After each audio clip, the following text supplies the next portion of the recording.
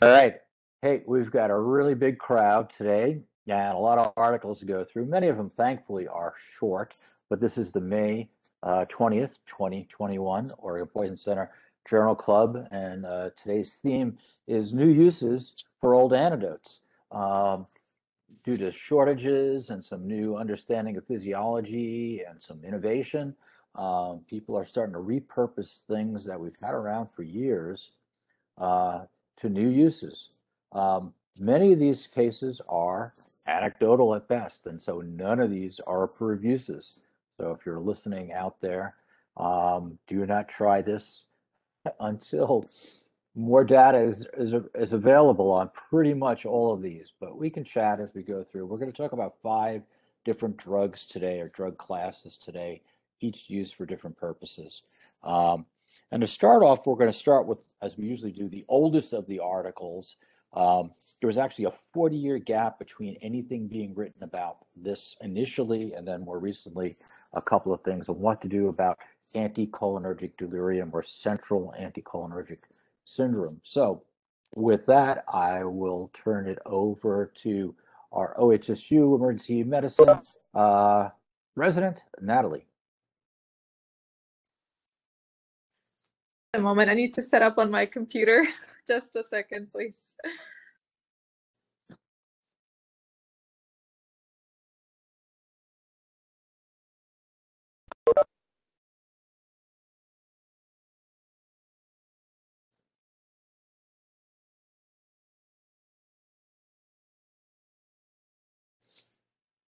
I see we have almost everyone joining us.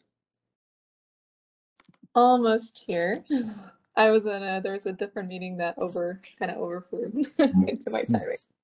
All right, so the first article that I will be discussing is the Article 1, Reversal of Central Anticholinergic Syndrome by Galantamine.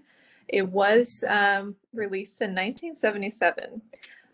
So kind of a brief intro, galantamine is naturally occurring anticholinesterase. It's extracted from snowdrop flower in Bulgaria. It inhibits both muscle and brain cholinesterases and crosses blood-brain barrier very well. Their hypothesis was that galantamine might reverse the central anticholinergic syndrome produced by scopolamine and other related compounds.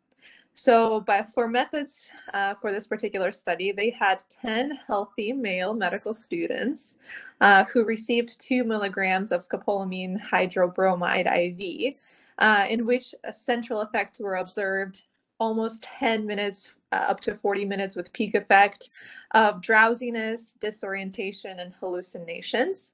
At 40 minutes, the 0.5 milligrams per kg of galantamine hydrobromide was given IV. And basically, reversal of the central symptoms was seen within 10 minutes in all of these subjects. They also, interestingly, followed subjects with an EEG, 2 of them only. So kind of for results of this particular study, in all volunteers that received the scopolamine dosage, drowsiness was noted with peak effects in 30 to 40 minutes. Again, the galantamine effects were seen in 5 to 10 minutes after administration, and patients were completely awake in 30 minutes. The symptoms that were observed initially with scopolamine were the typical increased heart rate, and then galantamine reversed it to as high as 110 to 130, and galantamine reversed it back to 60s and 70s.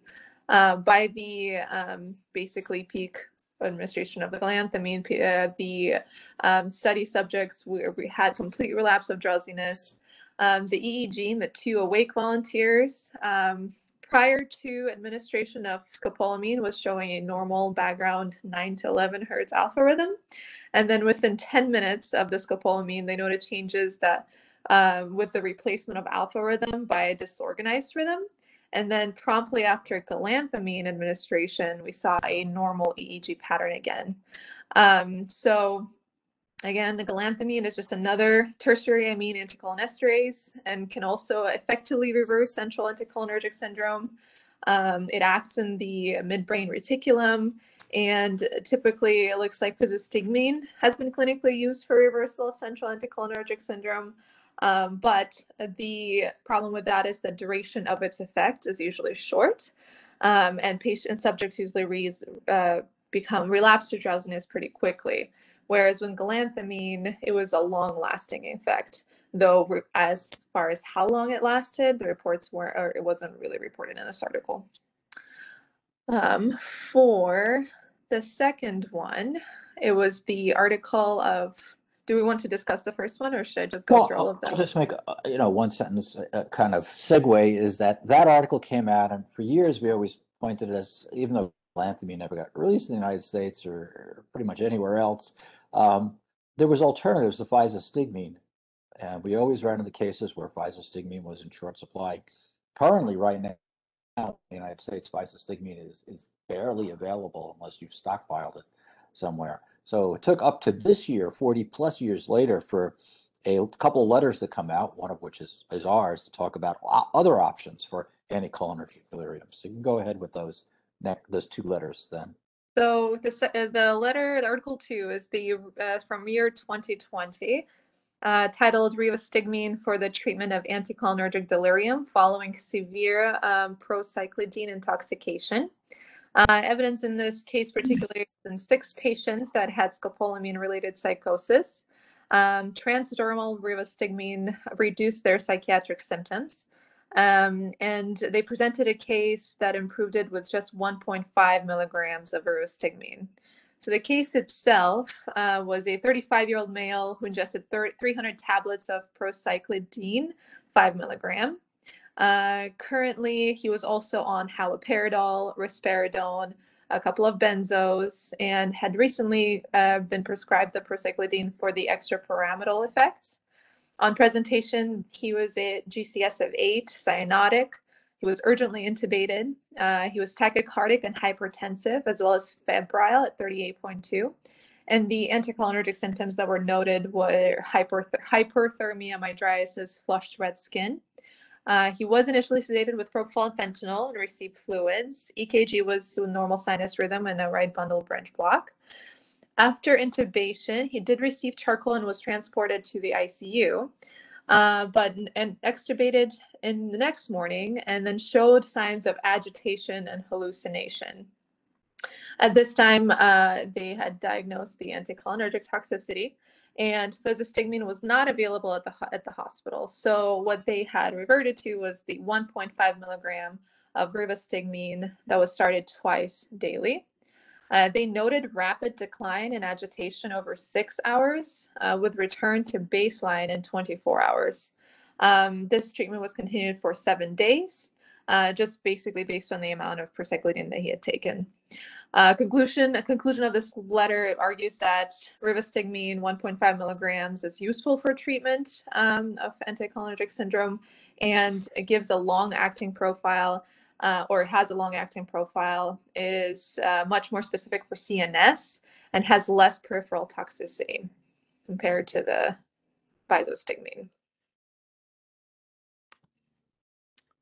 And we have the third letter, which was written by our very own Dr. Hughes and Dr. Thompson in February 2021.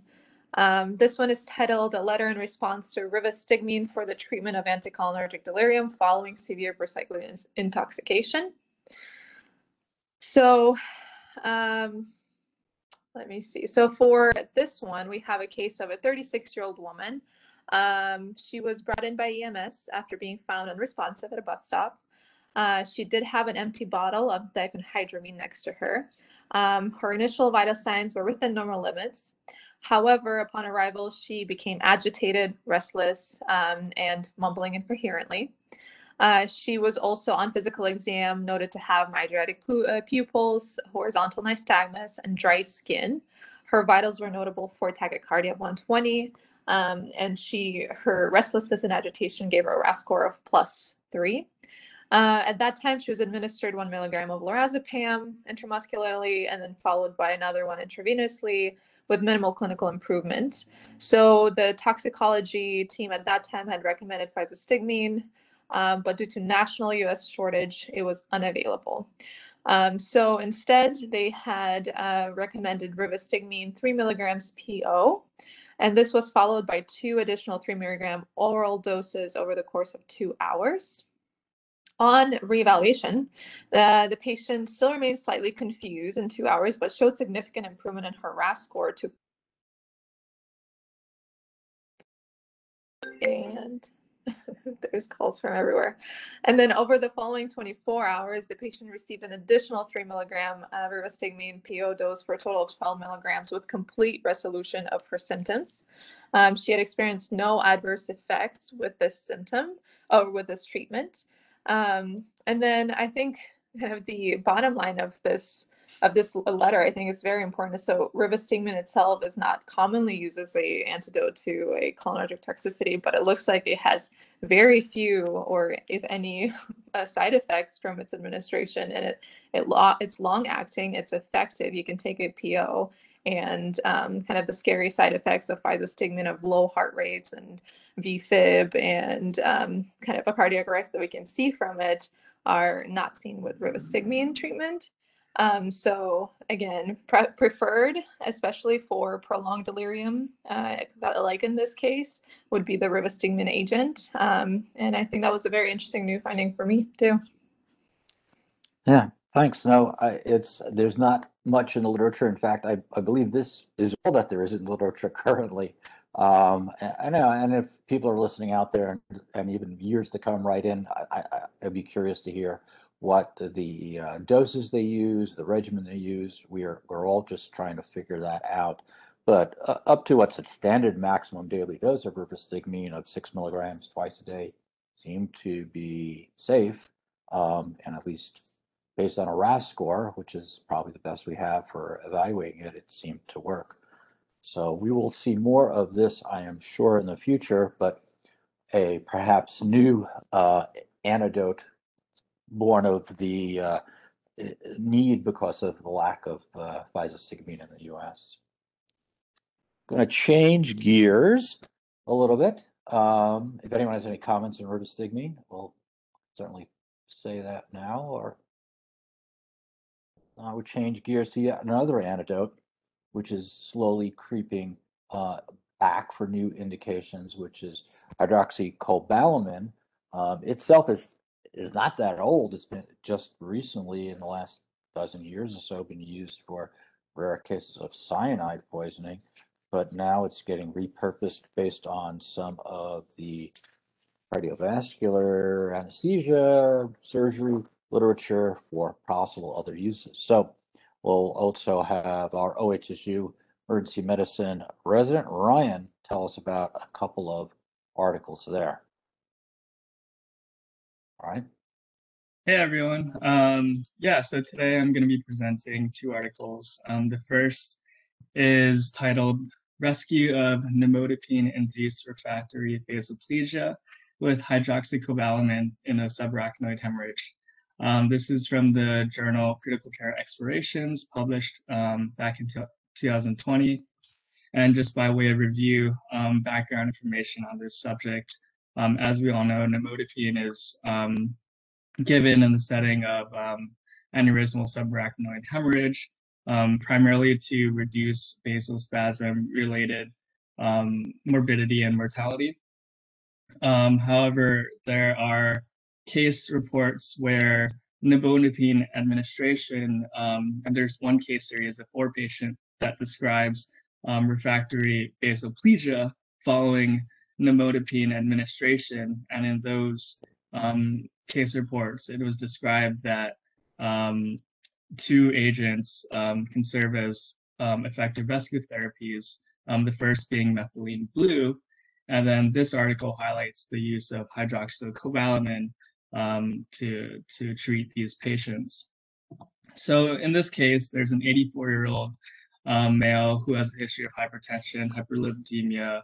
He is on hormonal therapy for concurrent prostate adenocarcinoma. He had no prior stroke or cerebral hemorrhage. However, he was found down at an outside hospital with a GCS of 3. A CT had revealed a left cisternal subarachnoid bleed. And then in addition, he had bilateral subdural hematomas as well. a CT angiogram demonstrated a left intracerebral artery aneurysm, and it was thought that this aneurysm likely ruptured, causing his clinical presentation.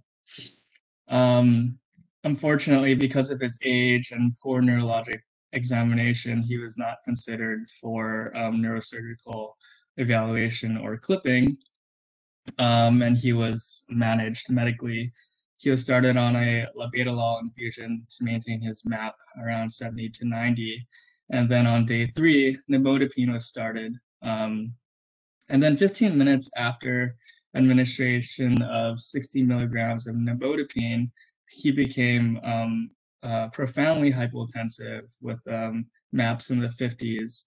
And his labetalol infusion had been stopped several hours beforehand, so it was thought that this was due to the nimodipine administration. He was given a liter of crystalloid vasopressors for his hypotension, but this proved to be refractory to that. He was actually escalated to triple vasopressor therapy of norepi, phenylephrine, as well as epinephrine. He was also given 2 grams of calcium gluconate with minimal benefit. Thankfully, his ABG looked okay, but about 30 minutes into this, he was started on hydroxycobalamin, and within several minutes, his blood pressure improved. Just to rule out other potential etiologies, they did do a point-of-care ultrasound to exclude other causes of hypotension. His echo demonstrated normal contractility or hyperdynamic contractility. His IVC demonstrated that he was unlikely to be volume responsive. And then he had bilateral lung sliding, therefore it's felt that he wasn't having any pneumothorax. And then they also did ocular ultrasounds, which did not show any optic disc, or the optic nerve sheets were less than 5 millimeters, which argued against the elevated intracranial pressure. So in their discussion, they proposed an algorithm where, in addition to methylene blue, or instead of methylene blue, you could potentially use hydroxycobalamin for refractory vasoplegia in the setting of nimodipine use. Methylene blue, while it does have its uses, has several contraindications, including risk of serotonin syndrome if it's given in concurrent with other serotonergic agents. There's also risk of hemolysis with G6PD deficiency, so that the medication that they describe is hydroxychloroquine at a dose of 5 to 10 grams IV over 15 minutes to see if that helps to improve the patient's refractory vasoplegia. And the way that it's thought that both of these medications work is nimodipine is primarily a calcium channel antagonist. It can lead to a release of nitric oxide, and both hydroxycobalamin and methylene blue can serve as nitric oxide scavengers, which can improve their vasoplegia. That's essentially the gist of the article. If anybody has any comments or questions about that. Yeah, I thought it was good that they did what I think we might do in the emergency department when someone drops their blood pressure and we don't know why. They used ultrasound to effectively rule out other causes and really narrowed it down to most likely related to the calcium channel blocker. This wasn't really a calcium channel blocker overdose, but we've seen anecdotally and unpublished people using hydroxycobalamin for massive calcium channel blocker overdose with a similar vasoplegia, refractory hypotension that requires multiple vasopressors. I threw in as accompanying editorial just talking about some of the downsides of both hydroxycobalamin, just to kind of cover all bases here. So why don't you tell us a little bit about that? Yeah, so the second article that I had reviewed was titled Cobalt Blues, a new complication of hydroxycobalamin therapy for vasopressor-resistant vasoplegia in patients treated with CRRT. This is from the Journal of Cardiothoracic and Vascular Anesthesia back in 2019.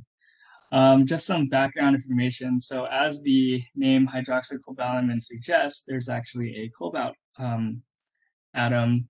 And sometimes, and historically, cobalt blue can lead to a syndrome of toxicity, of dilated cardiomyopathy, vision and hearing deficits, tinnitus, paresthesias, and polyneuropathy, optic nerve atrophy, as well as cognitive dysfunction and hypothyroidism. And initially it was seen in patients who had occupational or chronic exposures from industrial settings such as paint or ceramic manufacturing or metal production.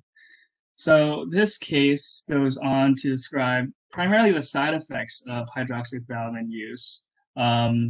There's in almost all patients, there's chromaturia, where they have a red or orange discoloration of their urine, and that will falsely elevate the pH, protein, and glucose. Their plasma also becomes red tinged, and this throws off many hematologic studies, such as leading to elevated hemoglobin and basophil levels. Platelet and leukocyte counts are generally unaffected, but additionally, this can throw off chemistry tests as well, such as the glucose, creatinine, bilirubin, triglycerides, cholesterol, LFTs, albumin studies. It also throws off co-oximetry studies, leading to inaccurate measurements of methemoglobin and carboxyhemoglobin levels, and falsely reduces the arterial oxygen saturation values. And then, quite alarmingly, in patients undergoing hemodialysis, it can lead to a false blood leak alarm that can inadvertently cause hemodialysis devices to shut down. And in some case reports, this has led to the death of several patients. And then there are other potential side effects: hypokalemia after hydroxycobalamin administration in patients with megaloblastic anemia, because this results in the uptake of potassium from newly formed blood cells. And then they can also get oxalate crystals to develop in the urine, which, if thought, may sometimes lead to renal failure as well. In this journal, they have a case report of a patient who was being treated at the Mayo Clinic. He was a NYHA class 4 heart failure, as well as end-stage renal disease patient who was undergoing a heart and kidney transplant. However, post-operatively, he developed vasopressor-resistant vasoplasia, and then was started on hydroxycobalamin, as well as CRRT. His hydroxycobalamin initially improved the vasoplasia, however, it then became persistent, and he received 2 additional doses of hydroxycobalamin, so 3 total doses. He then underwent chronic nutritional support and had a trace metals analysis, incidentally, which noted that his cobalt levels were 307, and the normal reference range is less than 1 nanogram per milliliter. He also had markedly elevated B12 concentrations of 644,000 nanograms per milliliter. Unfortunately, the patient died as a result of multi-organ failure, and despite the care that he received. And it was later found out that the CRRT machine was unable to remove these cobalt atoms from using them from his blood, leading to this potential toxicity. He did not have any overt signs. He basically at one point demonstrated bilateral lower extremity neuropathic pain, but they were unable to draw this correlation to the elevated cobalt levels until the toxic metals came back.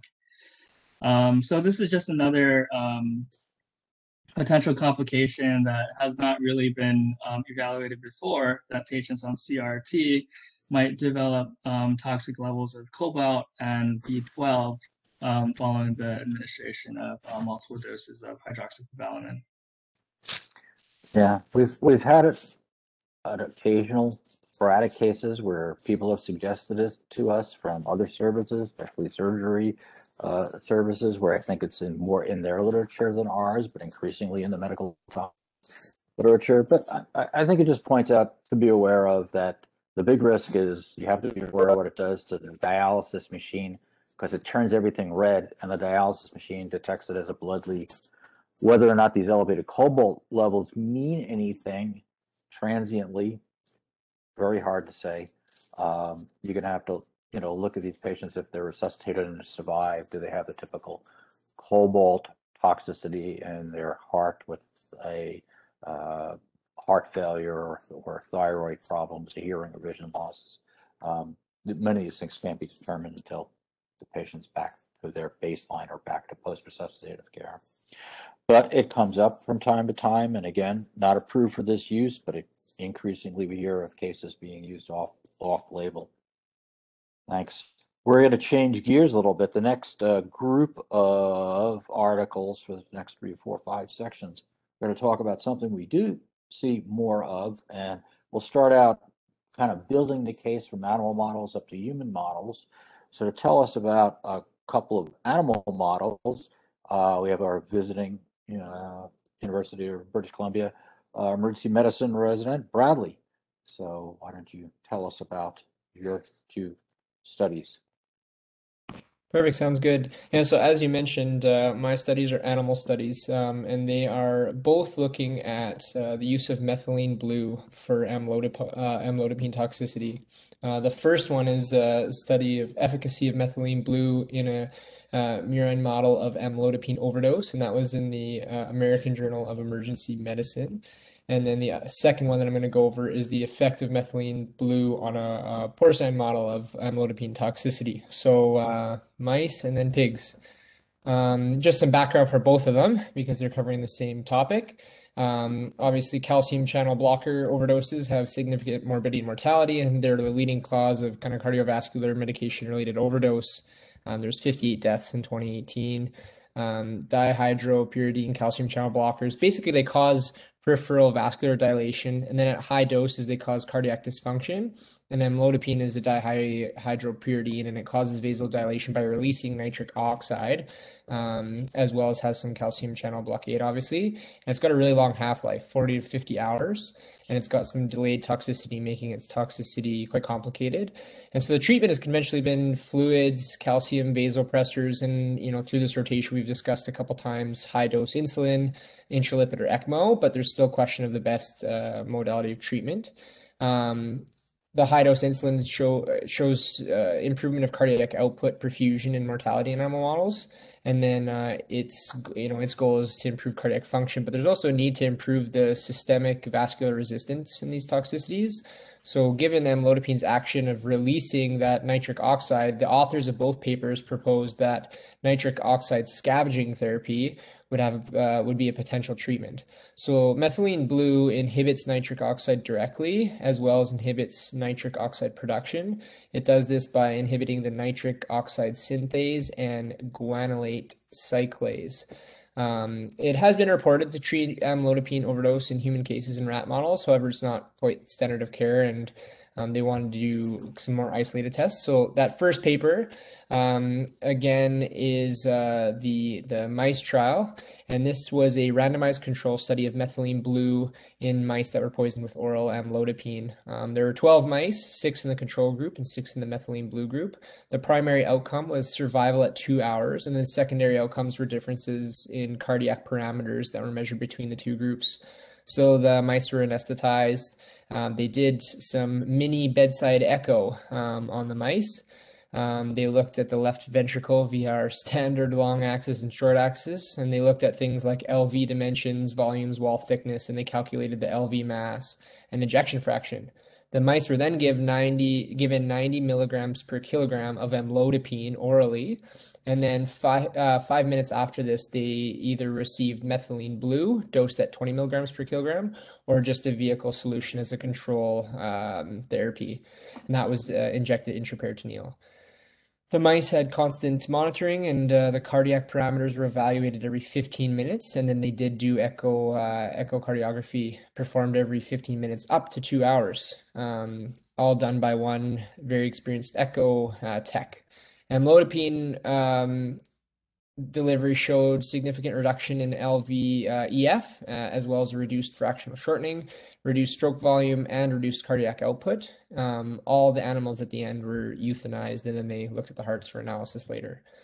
So the results, 3 out of the 6 mice, or 50% of the mice, survived in the control group, who just got the vehicle solution. And then 5 out of the 6 mice, or 83%, survived in the methylene blue group. So in the control group, 2 of the animals died within 45 minutes of amlodipine delivery, and then another died out after an hour and a half. Despite, it being 3 out of 6 and then 5 out of 6 and an 83% versus 50, the survival curves are actually not statistically significant, but there obviously is 2 extra mice living there. Heart rate at baseline, all the mice had similar heart rates. However, the control group ended up having a lower heart rate compared to methylene blue after amlodipine. And they looked at cardiac function, which was super interesting.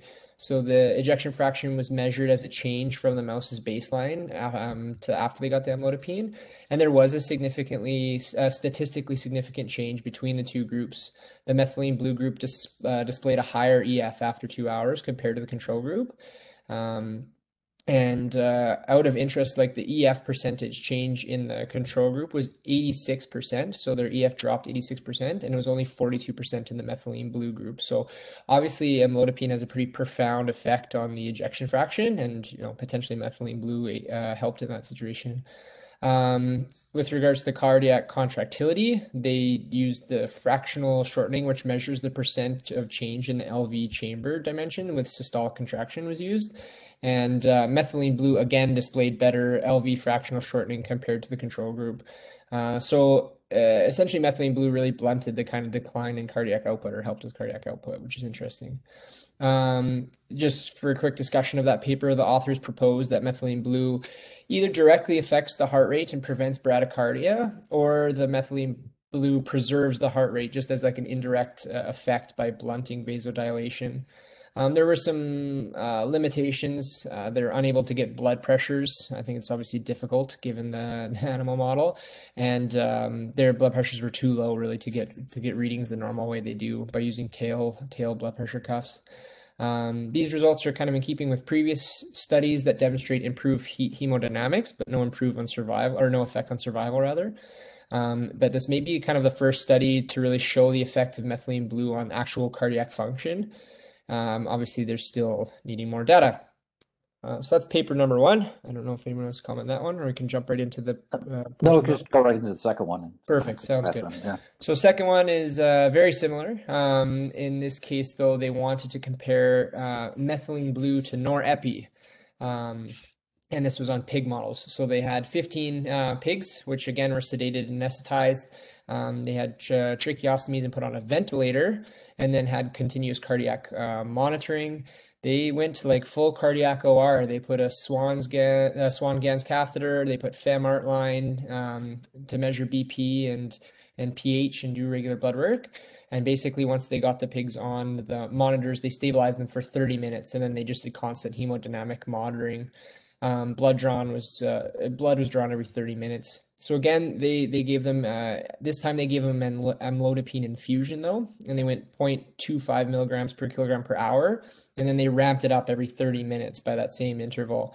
And the idea was to kind of mimic an oral overdose where you're getting more of like a sustained release and building up, and it was to stimulate a pretty severe toxicity in this case. They suggested that they figured the maximum or the toxicity would kind of occur at 0.75 milligrams per kilogram per hour, so about 60 minutes into the infusion. And so they started their treatment of methylene blue or norepi at 70 minutes, so just after they kind of figured that toxic dose would be pertinent. So at 70 minutes, each pig got 20 cc's per kilogram of normal saline, just a bolus, and then they were randomized to either receive methylene blue or norepi. This was assigned randomly prior to the start of each experiment. The investigator who was preparing the drugs was blinded to the pig's hemodynamics, and then the investigator monitoring the hemodynamics was blinded to the intervention, the drug that the pig received. Methylene blue was given as a 2 milligram per kilogram bolus, and then started as an infusion. And then norepi, they started at 0.1 mics per minute. And then they titrated up to a MAP of 55 and a max dose of 0.5 mics per kilogram per minute. They ran the experiment till 5 hours after the start of amlodipine infusion or death, whichever came first. And then obviously all the animals were euthanized in the end. The results, so the primary outcome they measured was time to death and survival times, and they compared the survival times using a Kaplan-Meier analysis. They obviously took the baseline hemodynamics and the characteristics of the animals. There's 15 in total. 7 received methylene blue, 8 received norepi, and they found that methylene blue is clearly not superior to norepi. 1 out of 7 of the animals in the methylene blue survived to 300 minutes, so only 14%, 300 minutes, so just 1. And then 2 of 8 in the norepi group survived the full 300 minutes, so it's 25% survival. The mean survival time in the methylene blue group was 100 minutes, and then the mean survival time in the norepi group was 177 minutes, so 77 minutes longer mean survival time in the norepi group. This wasn't statistically significant, however. So, in the discussion, the authors talk about, methylene blue obviously didn't perform better than good old norepi in this case. The authors went on to, still recommend high-dose insulin therapy. They also argue that this obviously, calcium channel blocker overdose is difficult, and there's probably a multifaceted approach with some treatments targeting the cardiovascular function, and then something else treating the decreased vascular resistance. So, they argue that previous case reports using methylene blue are a bit difficult to interpret because the treating physicians usually use calcium, high-dose insulin, norepi, and where methylene blue adds in there as an adjunctive therapy as opposed to obviously just a single therapy. A little bit difficult to evaluate, but wasn't promising in the pig model anyways. So 2 trials with kind of 2 different outcomes. Yeah. Yeah, no, I think it's good because you could certainly read the first trial and go, "Wow, this is great! Look, it worked in mice. Let's just take the big jump up to humans and try it out." But that's why you have to do like science in increments. In the porcine model, it didn't really perform. It perhaps a little worse than norepi, which is our standard treatment. And again, by the time somebody in real world use thinks of using methylene blue, it's usually after multiple pressors and maybe high-dose insulin, maybe even intralipid, maybe even other therapies as well. So, I mean, the best you can say from the second study is it's probably not statistically inferior to just sticking with norepi, but trend-wise, it's certainly norepi would probably more likely get you resuscitated. So, not the end of where we are with methylene blue, because of course we're going to use it. Someone's going to use it somewhere in human cases. And to tell us a little bit about those, I'm going to jump over to our Tox fellow, Matt. Good afternoon. So I have 2 cases to talk about, and I'm going to run through both cases and just summarize the discussion together since they're, I think it would be more straightforward. So the first case is a patient who came in and overdosed on amlodipine, which is a dihydropyridine calcium channel blocker. When they arrived, their blood pressure was in the 60s over 30s, heart rate was in the 40s. The patient had suffered 2 cardiac arrests while being initially treated. Her initial treatment regimen included the typical things we start for most calcium channel blockers, including fluids, calcium. They were even started on glucagon and high-dose insulin therapy. On top of that, they were started on triple pressure therapy, including norepinephrine, dopamine, and vaso. Despite that, they were still hypotensive, so they were paced transvenously, and they resuscitated them through these 2 cardiac arrests.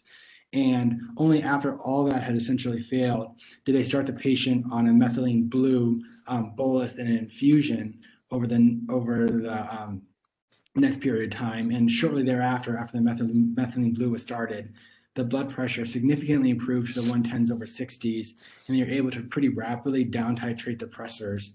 And after a few days in the hospital, the patient was successfully extubated and was discharged from the hospital. The second case involved an overdose on non-dihydropyridine calcium channel blocker, diltiazem, which was an extended release formulation. This person had also taken promethazine and trazodone on top of this. When they arrived at the ER initially, they were stable, given that the diltiazem was an extended release formulation with a heart rate in the 110s and the blood pressure in the 130s/60s. But then over the ensuing hours, their blood pressure dropped pretty rapidly and profoundly, and they got severe refractory hypotension, despite, again, usual therapy, including calcium, glucagon, insulin. Their pressure choices in this case were phenylephrine, epinephrine, and vasopressin. And despite all this, the patients, in pretty rapidly escalating doses, the patients remained relatively hypotensive.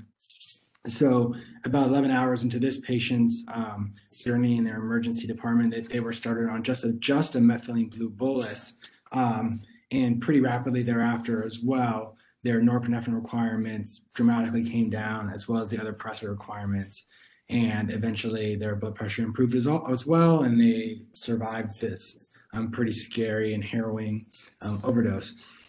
Interestingly, in this case, the patient with the diltiazem, even though we usually associate it with depressed cardiac contractility, their heart rate and EF looked relatively normal per their echo, and it was mainly vasodilatory. And their explanation was that the promethazine and trazodone might have contributed to the tachycardia and the preserved EF just from a lack of any afterload.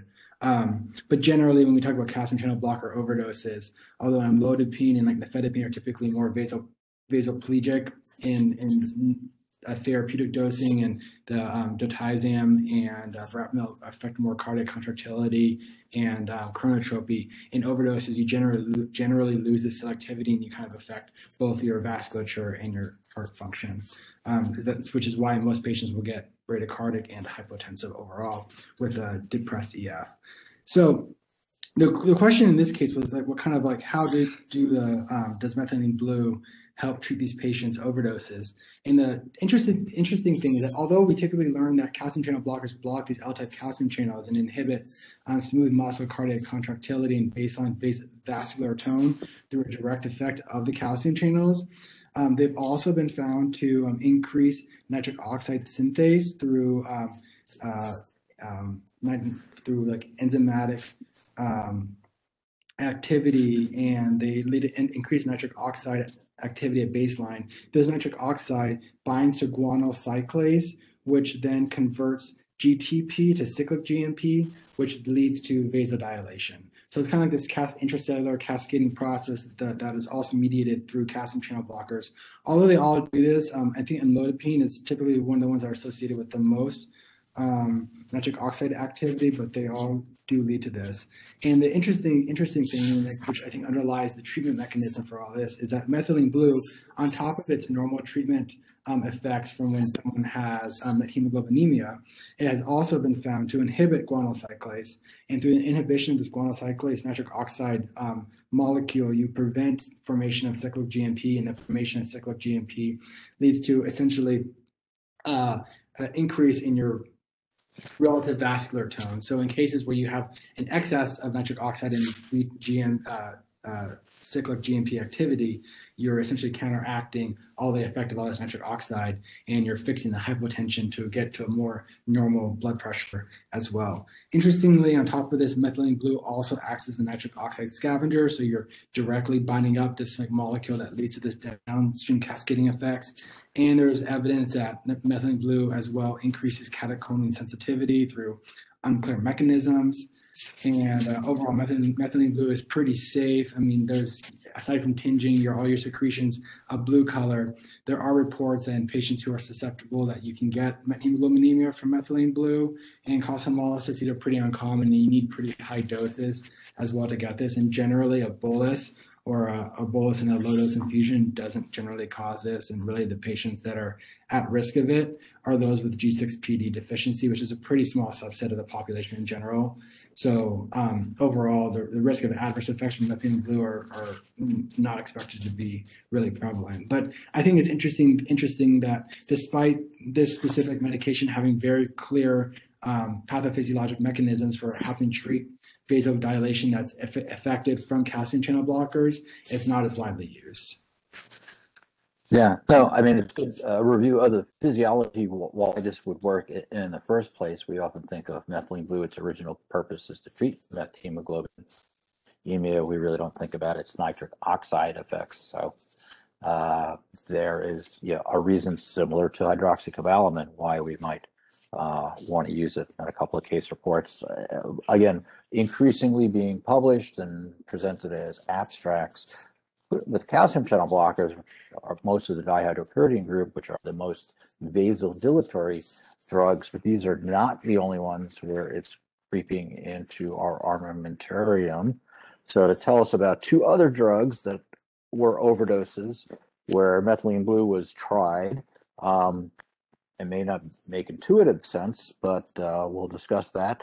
Our UBC emergency medicine resident Brendan will tell us about one case of quetiapine and one case of metformin where these were used. Perfect, thank you. So as Zane said, my two cases center around the use of methylene blue for refractory distributive shock, and notable in comparison to Matt's presentation, these are not in calcium channel blocker overdoses.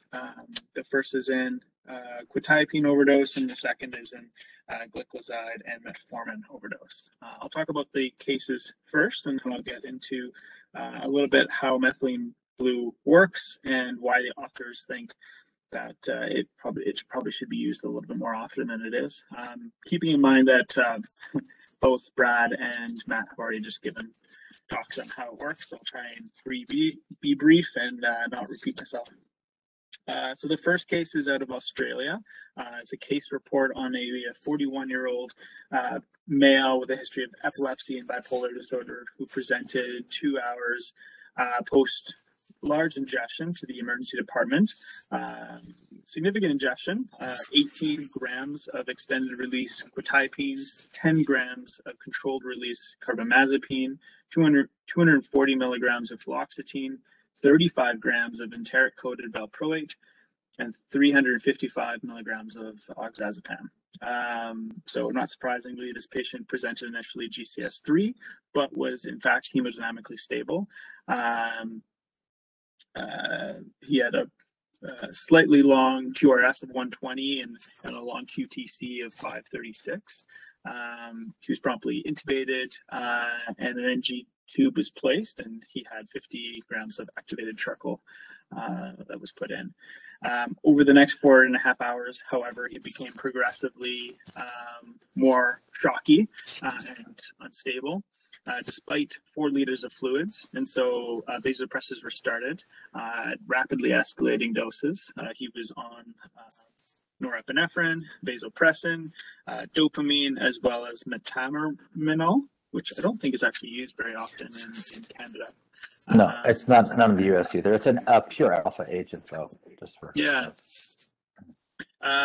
it was deemed that the patient was more in distributive shock based on their echo findings. And despite the best or optimizing vasopressor use for the next 12 hours, he remained hypotensive and unable to achieve a MAPA 65. And so the decision 12 hours post-ingestion was made to give a trial of methylene blue. And so a loading dose of 1.5 milligrams per kilo was given, and then an infusion for the next 12 hours that was slowly tapered. And impressively, there was a really significant improvement in the patient's hemodynamics within an hour. So within 1 hour, he was off vasopressin, metamuranol, and dopamine, and the levo was brought from 100 down to 30, and then down to 5 after 5 hours. So really significant improvement in the hemodynamic parameters. It was deemed that the hypotension was most likely related to the quetiapine, as they got a quetiapine level that was 18,600 nanograms per milliliter, which is several hundredfold greater than a therapeutic dose, which has been known to cause kind of alpha-1 antihistamine and alpha blockade. So that is the first case. The second case is somewhat similar. It's a 44-year-old male with a history of type 2 diabetes and some other not super relevant medical history, who was on metformin glycoside in the community. He presented in somewhat of a delayed fashion after a significant overdose on his glycoside and metformin in a suicide attempt. He took 2.1 grams of his glycoside and 35 grams of his metformin. And like I said, he presented a little bit of a delayed fashion. He took the medications at night and then didn't tell anybody about it for the next 12 to 24 hours when he started to develop some abdominal pains. That's what he presented. Initially, he was alert and oriented, but significantly acidemic.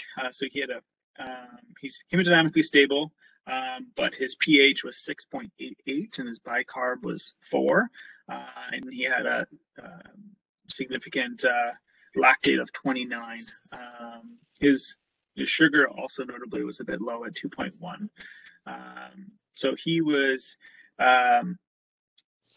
intubated and transferred to the ICU and put on CRRT, renal replacement, to help clear some of the lactate and help with the acidosis, as he had developed a bit of an AKI during his stay in ICU. And while he was there, he developed progressive hemodynamic instability that was thought to be made worse by his acidosis, or his acidemic state. He was on significant doses of Levophed, Epi, and vasopressin, and even steroids were given, but yet they were not able to achieve a MAP of 55. So similar to the last case, the decision was made to trial methylene blue. So this time a loading dose of 2 milligrams per kilo was given, and then an infusion at 0.25 milligrams per kilo per hour for the next 20 hours.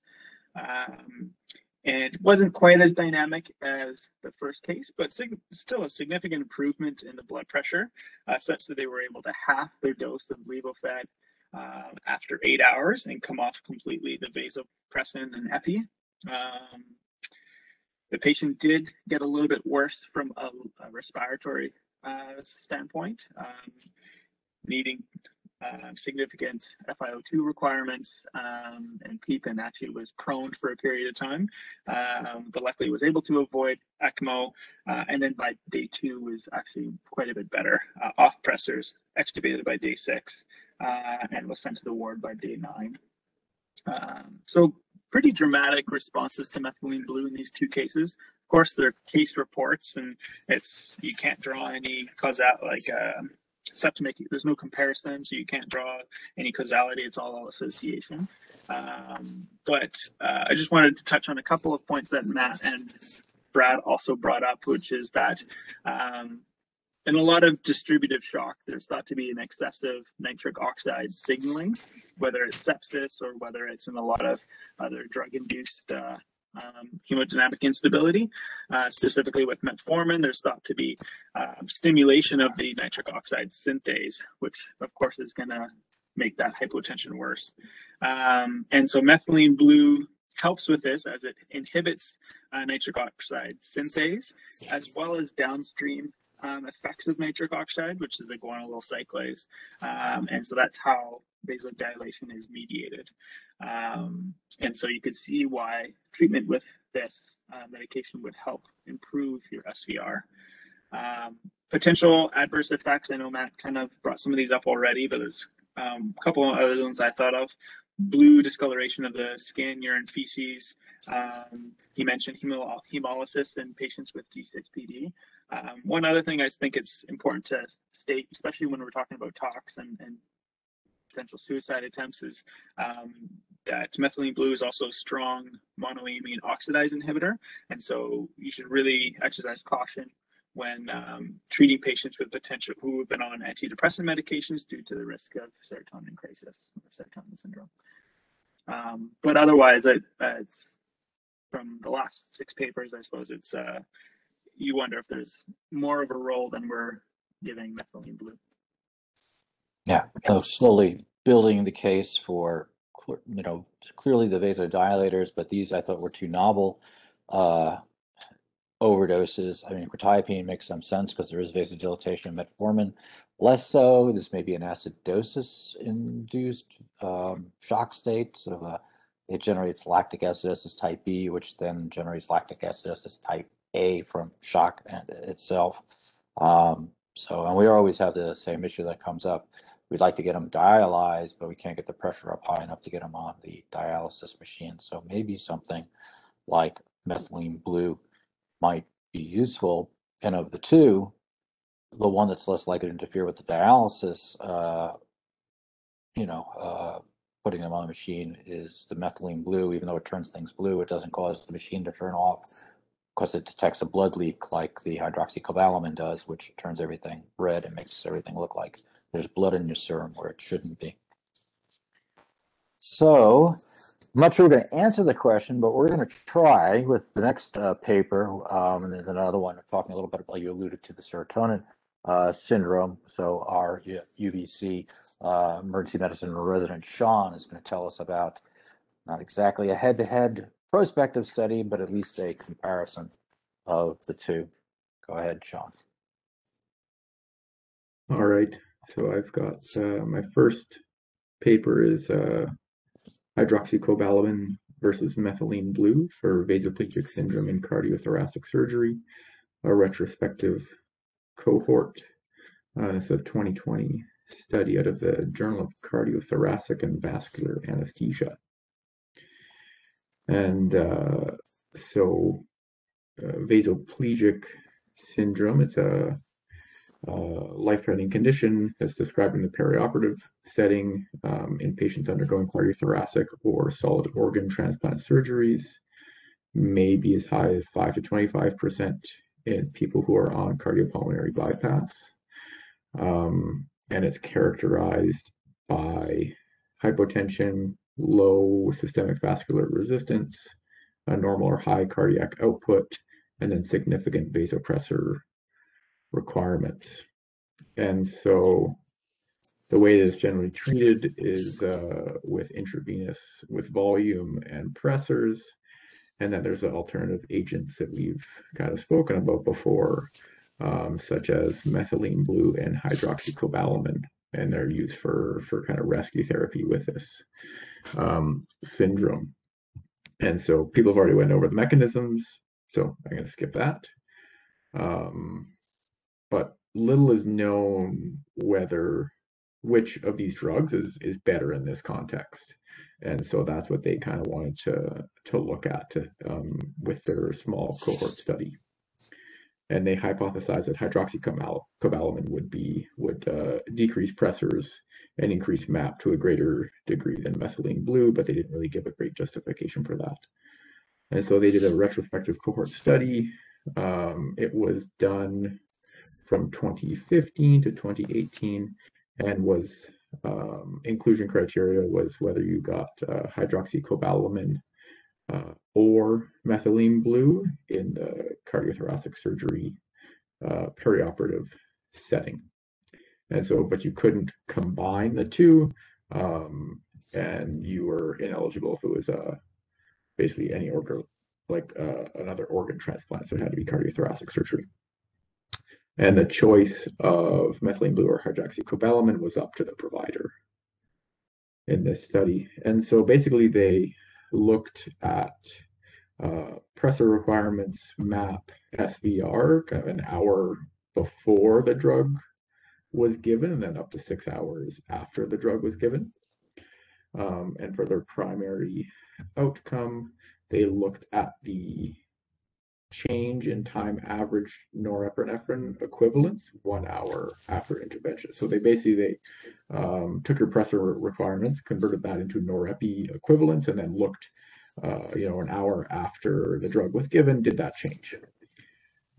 There's secondary outcomes, as I mentioned. They looked at MAP, they looked at norepi equivalence, and they looked at SVR, just at different time points along that 1 hour before to 6 hour after intervals. They also looked at adverse outcomes, and then ICU free days, mechanical event free days, and mortality. And so for the results, they had 35 patients in this cohort study, 16 on the methylene blue arm and 19 on the hydroxycobalamin. Their mean age was 58 years old, and 29% got an aortic repair, 26 got a CABG, and 20% had cardiac transplant. Looking at the severity, like the illness severity, the methylene blue group was actually a little bit sicker. In terms of how they actually got the drugs, the average dose of methylene blue was 1.2 milligrams per kilogram per dose, and majority got that as a bolus. Some got it as an infusion, and one patient got a bolus and infusion. And then the hydroxycobalamin was given the standard 5 grams over 15 minutes. And so, kind of as Zane alluded to, unfortunately, they didn't really find much difference between these drugs in their outcomes. So for their primary outcome, that was the change in time average norepi 1 hour after administration. There was no difference there was no difference basically in norepi between groups or prior to when the drug was given, which is very interesting. When you went on to their secondary outcomes, both methylene blue and hydroxycobalamin increased the MAP after the drug was administered. And they did this, the hydroxycobalamin increased it at kind of the 15-minute mark, the 30-minute mark, and an hour and 4 hours, but not 2 hours after. And the hydroxycobalamin, the methylene blue increased it over every time point, up to 6 hours. And then when you went looking at norepi requirements at the various time points, methylene blue was not associated with a decreased norepi requirements at any time point over the 6 hours, but the hydroxycobalamin was at 1 hour and 4 hours after administration.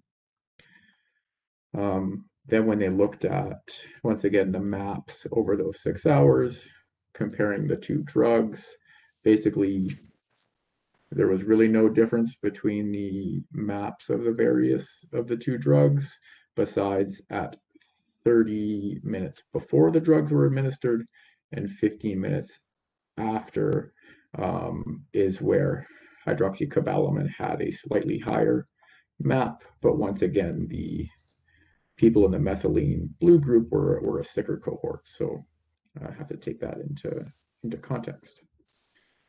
When we're looking at SVR, similar to Brendan's paper, both agents are associated with an increase in SVR 1 hour after administration, but no difference between methylene blue and hydroxycobalamin. And finally, in their the last of their secondary outcomes, there was no difference in terms of time-free ICU, time-free on the vent, and no difference in mortality. And then they did not report any adverse events in either group. And so I think for this paper, I guess the the conclusion would be that both drugs did increase MAP, they increased SVR, they didn't really change norepi dosages, and there was no real difference between the two drugs. And it's also difficult to compare this in that the methylene group, blue group, was thicker, and you have a retrospective study where it's not controlled who's getting which drug. And so I agree with their conclusion that you need a prospective study to look at this so you can make some firm conclusions. Yeah. So, I mean, it appears both are helpful. And again, this is not overdose situations, but surgical theater problems of vasoplegia. So not exactly what we're looking at, but both seem to work, although the two arms of the study weren't matched. Methylene blue were sicker than the other one going in. So, what does it all mean? Part of it may just be is you have to pick your case carefully, like who has the bigger contraindication to one of the other drugs. And so one of those is you don't want to do it, or you might precipitate serotonin syndrome. So tell us about your other paper where that indeed, we always allude to that, but that happened. Yeah, so my second paper is vasoplegic shock treated with methylene blue complicated by severe serotonin syndrome. And so this is a 2018 study in the Journal of Medical Toxicology. And so this is a case report of a 15-year-old male who basically had a polysubstance overdose, got some methylene blue for vasoplegic shock, and then developed serotonin syndrome. And so he has a past medical history of hypertension and a major depressive disorder. And he developed distributive shock 1.5 hours after an overdose on his own medications, and really large doses of these. So quetiapine sustained release, 1.5 grams, quetiapine immediate release, 12 grams, desvenlafaxine sustained release, 5.6 grams, venlafaxine, 1 gram, amlodipine, 290 milligrams, ramipril, 100 milligrams, fluoxetine, 560 milligrams, promethazine, 500 milligrams, and an unknown amount of lithium. And so he has quite severe shock despite fluids, calcium, norepinephrine at 2 mics per kilo per minute, and he weighs 70 kilos, so that's 140 mics per minute, so big doses, and vasopressin at 7 units per hour, and so that would be 0.11 units per minute, which is what I'm more familiar with dosing it at.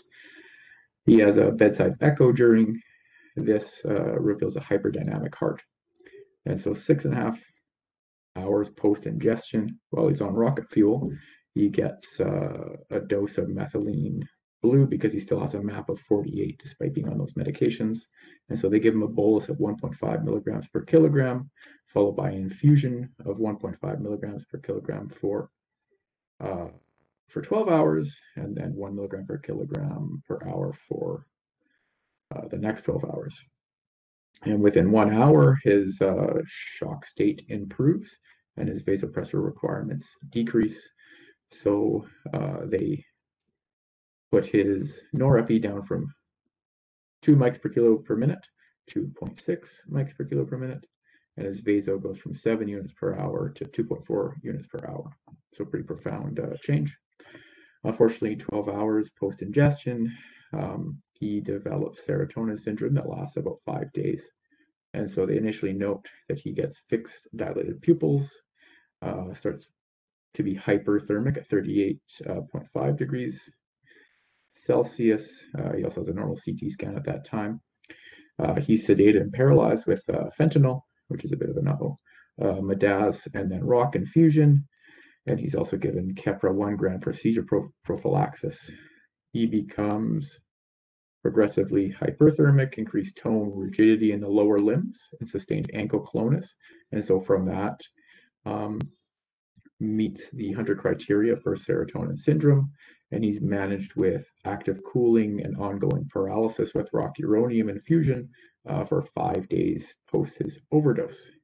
Unfortunately, he also develops a VAP, but then is extubated on day 7 and makes a complete recovery. So we've heard about methylene blue. In terms of serotonin syndrome, how it happens, it's a MAOI inhibitor. And in this context, I think these are very muddy waters. This person may have gotten serotonin syndrome without getting the methylene blue, but it likely interacted with those above medications in terms of his, fluoxetine, desvenlafaxine, venlafaxine, quetiapine.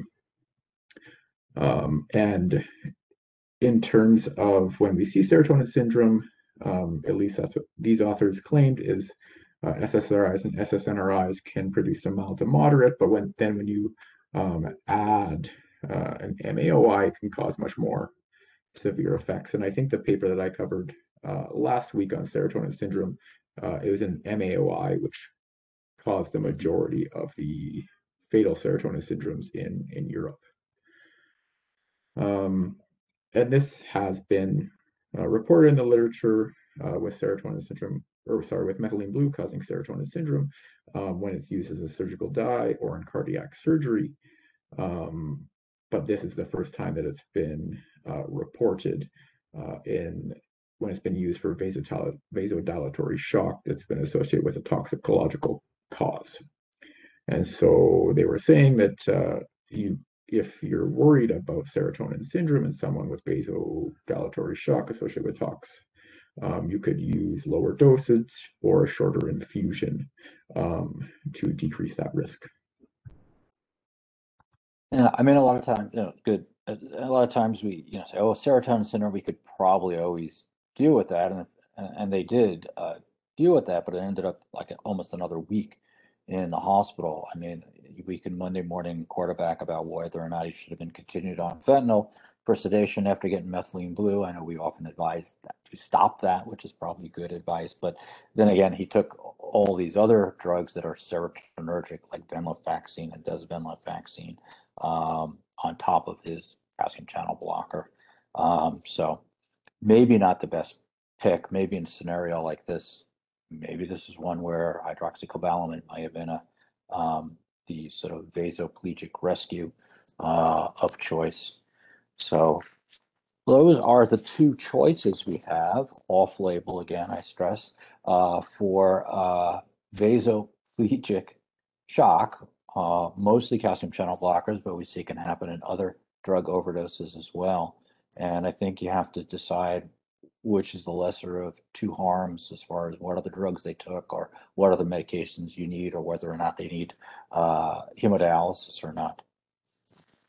So with that, we'll take a little breather away from vasoplegia and talk about one of our always favorite topics, which is acetaminophen. And we're going to go to our new triple play, our new for acetaminophen overdose, with 2 articles addressing that with our Tox fellow, Jen. Yeah, so I have 2 sort of comparative case reports of patients who were treated with this quote-unquote triple therapy for massive acetaminophen overdoses, and that therapy is our sort of standard therapy of N-acetylcysteine, 4-methylpyrazole, which more of us know more familiarly as fomepizole, and some sort of extracorporeal treatment. In one case with hemodialysis, in the other it was primarily CRRT. And I think it is interesting to sort of compare the two at the end. I think our question in applying this triple therapy really centers around who's the right patient population for this group of therapies. I'm not sure either of the case reports answers the question for me, but we can talk about it later. So the first one is out of the group at Lehigh Valley Health Network. Is a case report of massive acetaminophen poisoning treated with novel triple therapy, N-acetylcysteine, 4-methylpyrazole, and hemodialysis. And the way that the authors bill this case is that The paper uses a novel approach. It represented, at the time it was published in 2019, the fourth highest acetaminophen concentration reported in the literature of a surviving patient, and the first report of administering fomepizole in successful management of a patient with acetaminophen toxicity. So this is a 64-year-old lady with no known past medical history who ingested 208 tablets of acetaminophen, 500 milligrams with diphenhydramine, 25 milligrams about 3 hours prior to her arrival in the ER. She was intubated in the field due to her altered mental status, vomiting, and poor respiratory effort.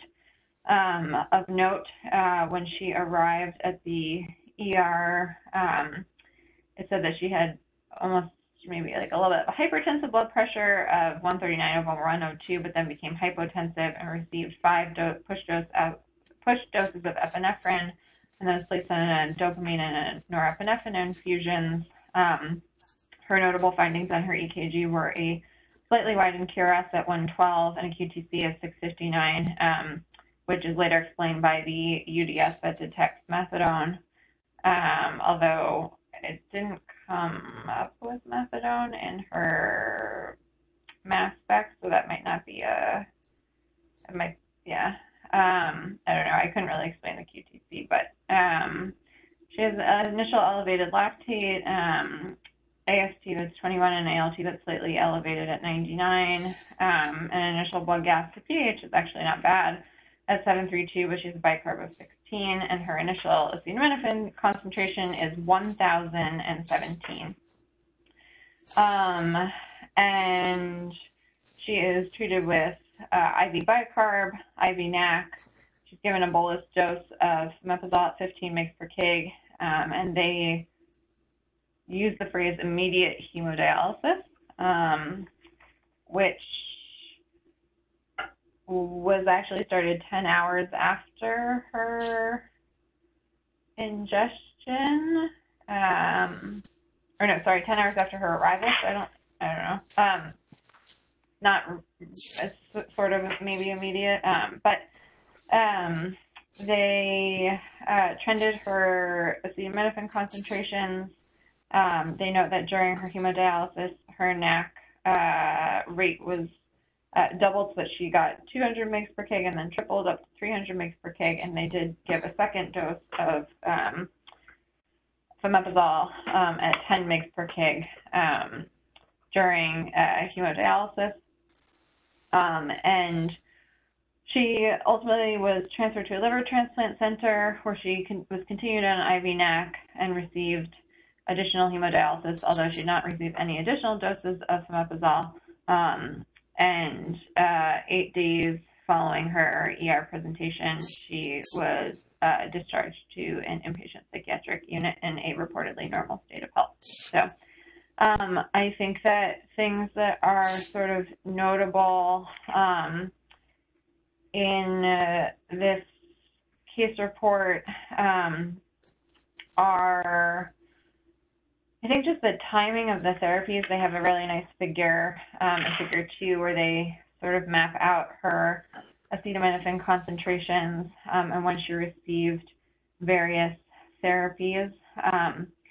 And I think it's pretty obvious in looking at this that, between the time that hemodialysis starts and 5 hours later, presumably she ran about a 4 to 5 hour course of hemodialysis. There's a significant drop in her serum concentration from 825 to 299, or like between 400 and 200. So I think the hemodialysis makes some very impressive change here. I think that the time interval between the administration of the fomepizole and the start of hemodialysis is only 3 hours, and there's no interval serum concentrations, so it's hard to kind of interpret, I guess the 4MP is blocking the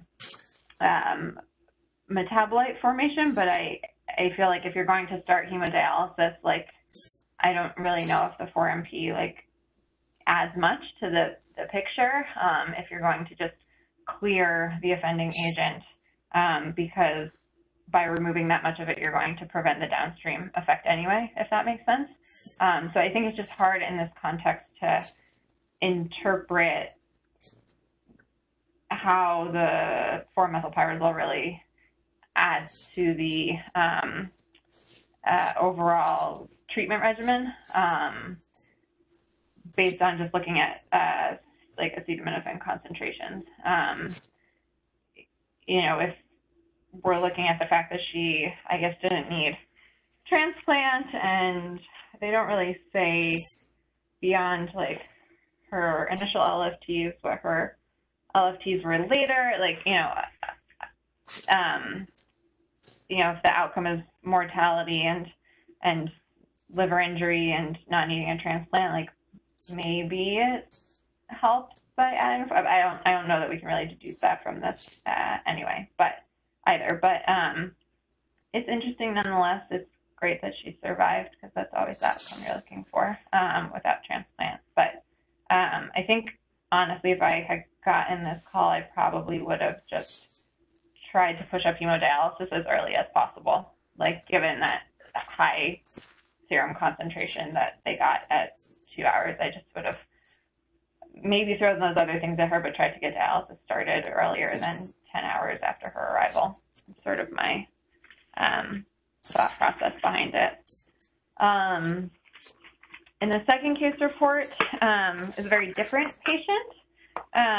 So this case was a 24-year-old brought into a community hospital with altered mental status, and they later obtained the history that she ingested 50 grams of acetaminophen, 25 grams of gabapentin, and 60 milligrams of morphine, and her estimated time of ingestion was 16 hours prior to her arrival.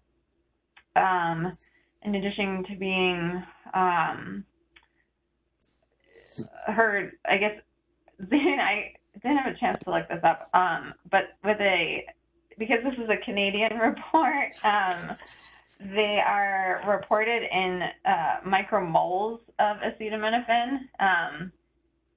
Is that equivalent? No, Rob's shaking his head.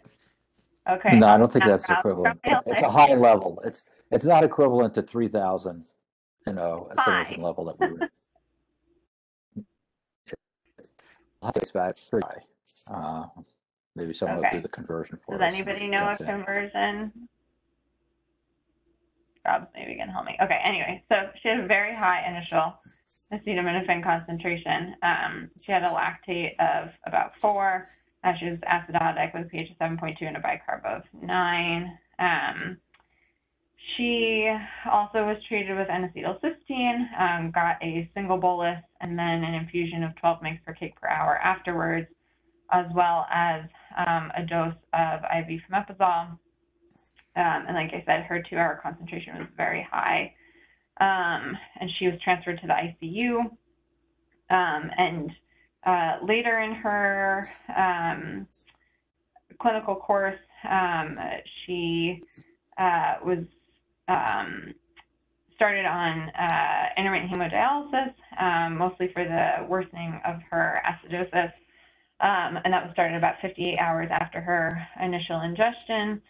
She got one 4-hour run and then one 6-hour run of hemodialysis, at which point she was actually switched over to CRRT and started on CRRT, which was ongoing.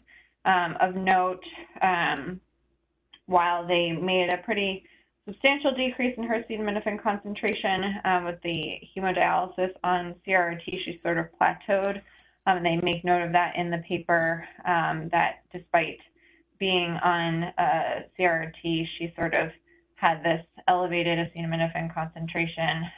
They even did like whole bowel irrigation and tried to do decompression of her ileus. And it wasn't until post-ingestion day 8 that her on CRRT for 7 days that her acetaminophen was undetectable. She unfortunately developed pretty profound cerebral edema and some hemorrhage, intracranial hemorrhage, and she had an MRI that showed basically diffuse axonal injury, and her goals of care were adjusted per her family, and she died.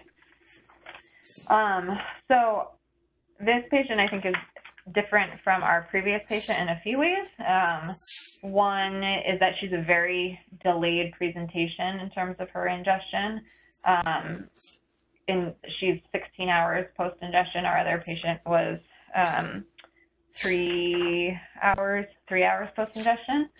I think the other component to this is that the co-ingestion of the morphine, maybe some role of the gabapentin. I don't know if it seems to have modified her absorption of it, in that sense that she had such a high concentration 16 hours out.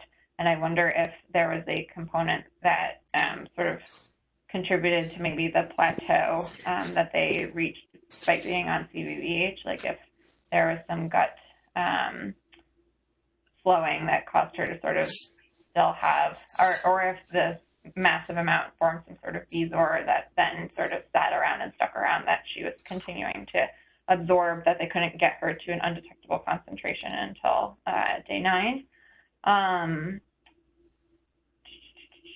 So I think the things that are really interesting about the paper, again, are sort of this role of hemodialysis and trying to move in these large cases towards some sort of extracorporeal removal early or as soon as possible seems to not necessarily change the clinical outcome in this case, but does seem to be the thing that really modifies the concentration the most. And again, sort of if you're looking at the outcomes of like transplant or mortality or failure and the use of your NAC plus your 4-MP, I think it's, again, hard to assess how much the 4-MP is really adding to the NAC when you have two cases where the outcomes are very divergent in the end. So I'm curious to know what other people think.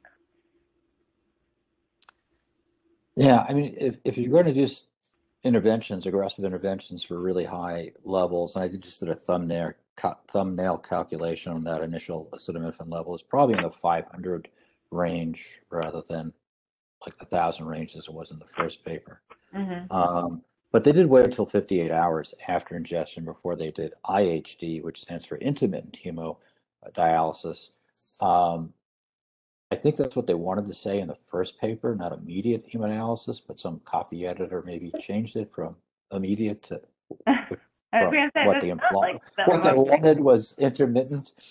So it's a little confusing there. But right, if you're going to do, if someone comes in with a high level and they're acidotic, they allude to the XTRIP recommendations of considering hemodialysis early before you wait when things aren't working. And whether or not 4-methylpyrazole, fomepizole buys you a little bit of time while you're arranging that, because we all know sometimes they have to be transferred and things have to happen to make that happen.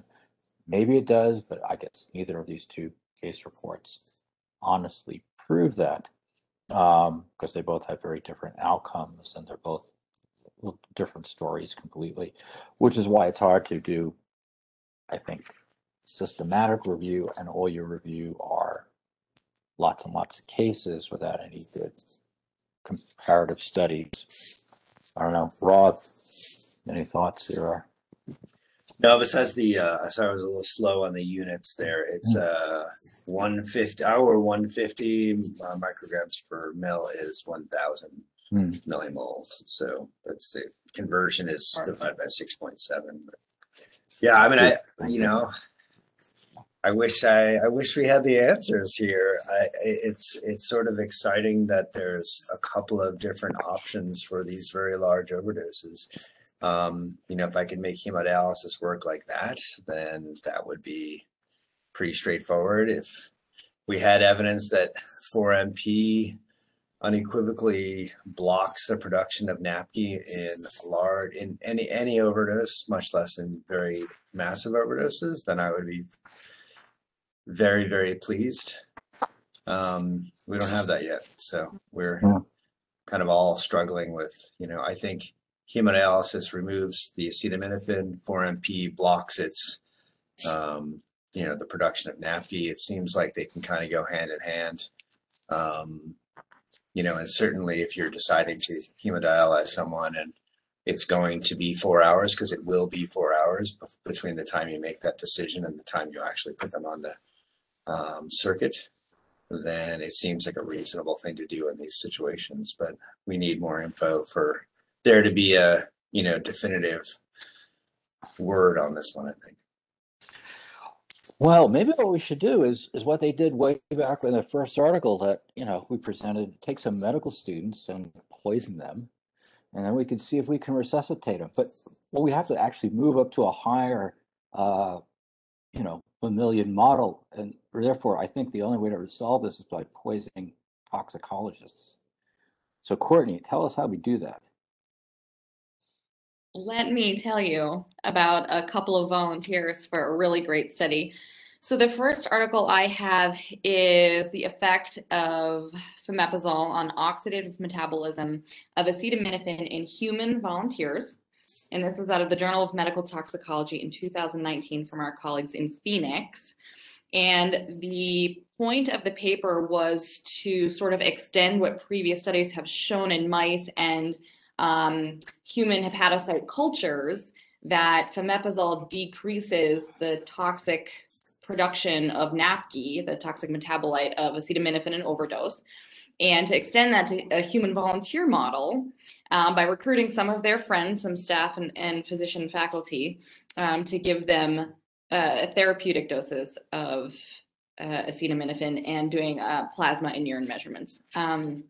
And what they found was that it does extend to this model by decreasing the metabolites of the oxidative pathway in both the urine and plasma samples that they drew. So the study was designed to specifically look at the human volunteers ingesting single acute supratherapeutic doses. So we'll just remember that as we sort of go through the way that they've set it up in their results. So it's not a toxic dose. So the background of this paper, of course, is that, normally when we have our acetaminophen in our big overdose patients, we're concerned about the NAPQI formation and the CYP2E1 pathway. So that's what they're really focusing on with the fomepizole in this case, as an inhibition of that CYP enzyme to shunt the metabolites through other non-oxidative pathways that are less toxic or non-toxic. So they have said, just to consider some special populations of acetaminophen overdose, which are either the massive overdoses, prolonged absorption, either with other co-ingestants, or even in cases of inadequate or unavailable MAC dosing, maybe we can prevent NAPQI altogether by inhibiting CYP2E1. So what they did was they used a crossover trial method. So everyone is their own control. And they took healthy, greater than 18 years old, of course, but it sounds like this is like staff and faculty volunteers, people not taking any medications that affect acetaminophen metabolism, no history of alcohol, smoking, drug use, and they weren't allowed to drink or take alcohol within a specified period before the study. They have had a large list of exclusion criteria, which all make sense, sort of pregnancy, lactation, history of allergy to fomepizole or acetaminophen, anyone whose LFTs weren't within normal range, and then obese individuals with a BMI greater than 29, because what they had commented on was because obesity appears to increase the activity of CYP2E1, it could potentially be a confounder to the study. They ended up with 5. They had 6 people, but it sounds like one of them broke the rules, so they had to be excluded from the results component. So what they did was they randomized each of the 3 volunteers into 2 groups, starting with A or B as their treatment protocol, or B to A. Treatment A started a single dose of acetaminophen that was 80 mg per kg, and that was given immediately after the first 30 minutes before MP infusion. So treatment B is the same dose of acetaminophen with 2 doses at 15 mg per kg followed by 10 mg per kg, which is what we have used in the past for ethylene, or currently for ethylene glycol and methanol. And then what they did was they took blood collections at 1, 2, 3, 4, 6, 8, and then 24 hours, where time 0 was the time of acetaminophen ingestion. And then they collected urine for a total of 24 hours. They analyzed all of these samples for several metabolites, both the oxidative metabolites and non-oxidative metabolites. So they're looking at APAP glucuronide, APAP sulfate, APAP GSH, APAP NAC, APAP cysteine, and then we'll go through what they found, which is pretty interesting. They attempted to measure the plasma protein adducts, but they ended up actually not finding any. And the primary outcome of all of this data was the fraction of ingested acetaminophen excreted as a total of the oxidative metabolites. So that would be the APAP cis, the APAP NAC, the APAP GSH, which should reflect the fraction of drug metabolized by the CYP2E1 pathway. So if we block that, we should be decreasing it. So I can pull up the figures here because they are, let's see. All right. So essentially figures 1 through 4 are showing that though the overall absorption and metabolism of acetaminophen is equal throughout both of these groups that are serving as their own controls, the fomepizole treated group has what looks like a shunted metabolism through the non-oxidative pathways. And that should be from the CYP2E1 inhibition of the fomepizole, decreasing the APAP cis, APAP NAC, and the overall total. So that's like here on the left. You can see this APAP group and then this APAP plus fomepizole group here. And we have percent APAP excreted as the APAP cis, APAP NAC, and then percent total oxidative metabolites. And that's a pretty dramatic difference between the 5 self-controls. And then on the other side, we have this unchanged acetaminophen that's excreted, this percent excreted as the APAP gluc, and then the APAP sulf. And these are pretty much equal. This top right, is meant to sort of suggest that the overall absorption of acetaminophen was the same, which is, a good way to control for some things. And then also it sort of suggests that they didn't miss anything with the urinary metabolites. Like they have tried to account for everything that's been metabolized as a total to show that if you give fomepizole along with the acetaminophen, then you have just shunted through another pathway rather than, having a decreased excretion overall. They do comment that they would have missed fecal excretion because they did not measure that. So here is another graphical representation. This is the serial plasma concentrations of the APAP cis and the APAP NAC in the 2 treatment groups. So it's really interesting. So you can see how much lower this sort of blue dotted line is here with the fomepizole versus the acetaminophen alone. And then, I don't know why it's all highlighted, but and then in here we have the serial plasma concentrations of the parent drug in the top, and then our non-oxidative metabolites. So sort of showing that it's pretty similar. So the non-oxidative pathway stays pretty much the same, and then the plasma plasma concentrations of acetaminophen in general sort of follow the same trend between the patients. And I think that that is the end of the figures. But it's a really interesting way, but again, remembering in a non-toxic dose of acetaminophen to sort of demonstrate that there is pretty good evidence that there's inhibition of the oxidative metabolism in this single, super therapeutic but non-toxic dose that we can inhibit the CYP2E1 pathway with fomepizole, and there were no adverse effects from it either, which was great. The only thing that probably should be commented on is the limitations of the study. Obviously, this is a very small sample size for validation, but the point that they make in the paper is that it was adequately powered because the effect size was so large. And then also, just to remember that our peak acetaminophen concentrations for these patients were like 120 at 1 hour, and then at 4 hour were 68. So that's where we were falling with our serum concentration ranges when we just think about the way that it's metabolized and sort of the toxicity effects. So that was article number 1.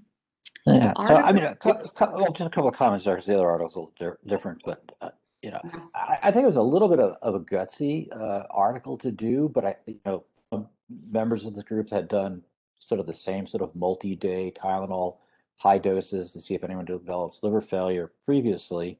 So 80 milligrams per kilogram is kind of below what would be our send-in amount of 150 milligrams per kilogram. So the good news is when they actually looked for adducts, nobody had them, whether they got treated or not. So they didn't really poison anybody. There were 8 authors and 6 subjects. My guess is one of the subjects wasn't Barry Rumack. The last thing you want to do is knock off Barry Rumack with Tylenol. It would just be a ridiculous concept. But they were able to prove that you still have the same amount of glucuronation and sulfonation as you usually see, but all these toxic CYP2E1 metabolites, these cysteines and whatever, don't occur when you give fomepizole. Now, again, these are lower doses, but it's highly suggestive that fomepizole really does block that pathway. The question is, will it continue to block the pathway with really high overdoses? And that's, what we really don't know, because we don't even think of using this drug until someone comes in, like in this first studies, acetaminophen levels of 1,000 or something, but probably even lower than that, maybe 500. But I thought it was an incredibly novel idea to do this, and they had the ability to check these labs. Rob, any comments? Should we be doing this with our toxicology fellows, offering them $200 and poisoning them? Poisoning them? Sure. It depends on how they did in their in-service today.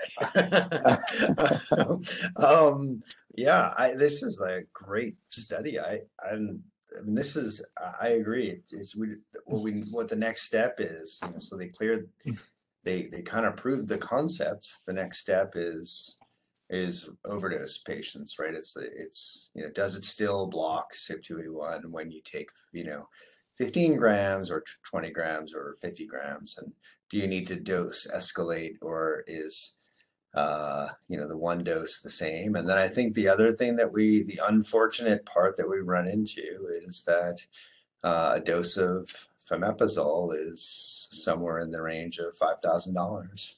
And I wish we didn't have to talk about this, but we do. So it's unfortunate. So, listen, after seeing this study, I had these dreams of every patient who does an overdose, just give them 4-MP and you're kind of done. Wouldn't it be wonderful? I don't know. It would be. We're far from proving that yet, but this is a great first step. This is a really exciting therapy as far as I'm concerned. Yeah. And while he, may be a little young to do a complete systematic review because people have only been doing this for a few years, this next paper does attempt to do that. I was just going to say, just limit the discussion, since it's a long paper, just to the 4-MP part of the paper, because they talk about some other stuff there. So, Courtney, tell us this one. Will do. They have a lot of interventions for this, so we will just talk about the fomepizole. But the entire point of the article was to review the experimental and clinical data with several treatments for acetaminophen toxicity to see if that alone or in combination with NAC could be of benefit. So that's what we're looking at with the fomepizole section. So, as I had just mentioned with the last article, there's pretty good animal data that suggests that 4-MP inhibits the CYP2E1 pathway with the potential to inhibit all of these toxic metabolites of acetaminophen. So, currently it's expensive. We're only using it for ethylene glycol methanol, but it might be of, some real utility in massive overdoses. So they sort of took a look back in all of the available data. To summarize, so they have a couple of in vitro studies that they looked at. There were 3 of them.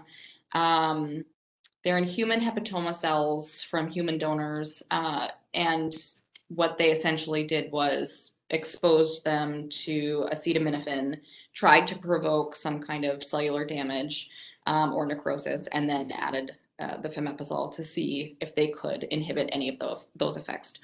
And what the 3 studies found were adding fomepizole either reduced LDH leakage, which was their marker of cellular dysfunction, NACI, or ALT. One of the studies actually showed that acetaminophen-treated cells release 40% of ALT into the surrounding medium, but then when you treated it with fomepizole, it only released 10%. So that was kind of interesting. So those are sort of our in vitro studies.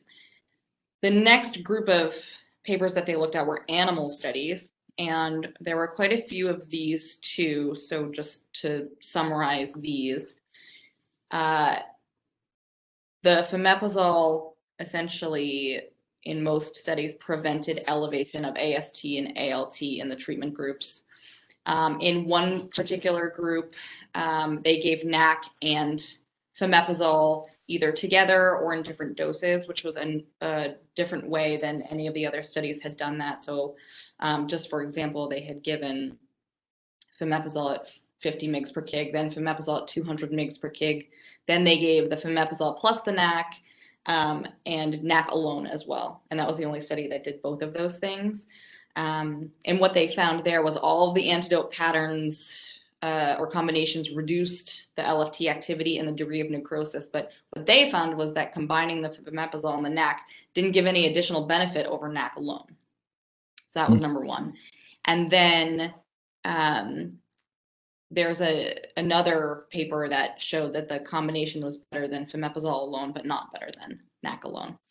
So all of these animal studies are essentially re-demonstrating the central role of CYP2E1 and acetaminophen toxicity, and is really highlighting the role of fomepizole in prevention and treatment of toxic metabolites and hepatic dysfunction.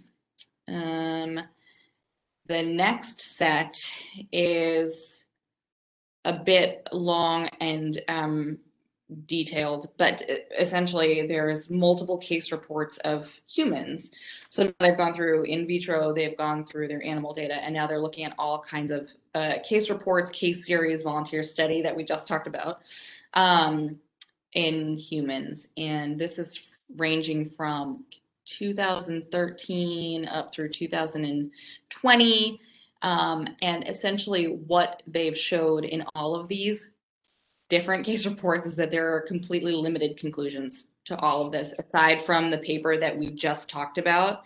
That sort of was this crossover trial design specifically to control a lot of other factors. The other case reports are either of massive acetaminophen ingestions with obtundation, acidosis, consideration for dialysis.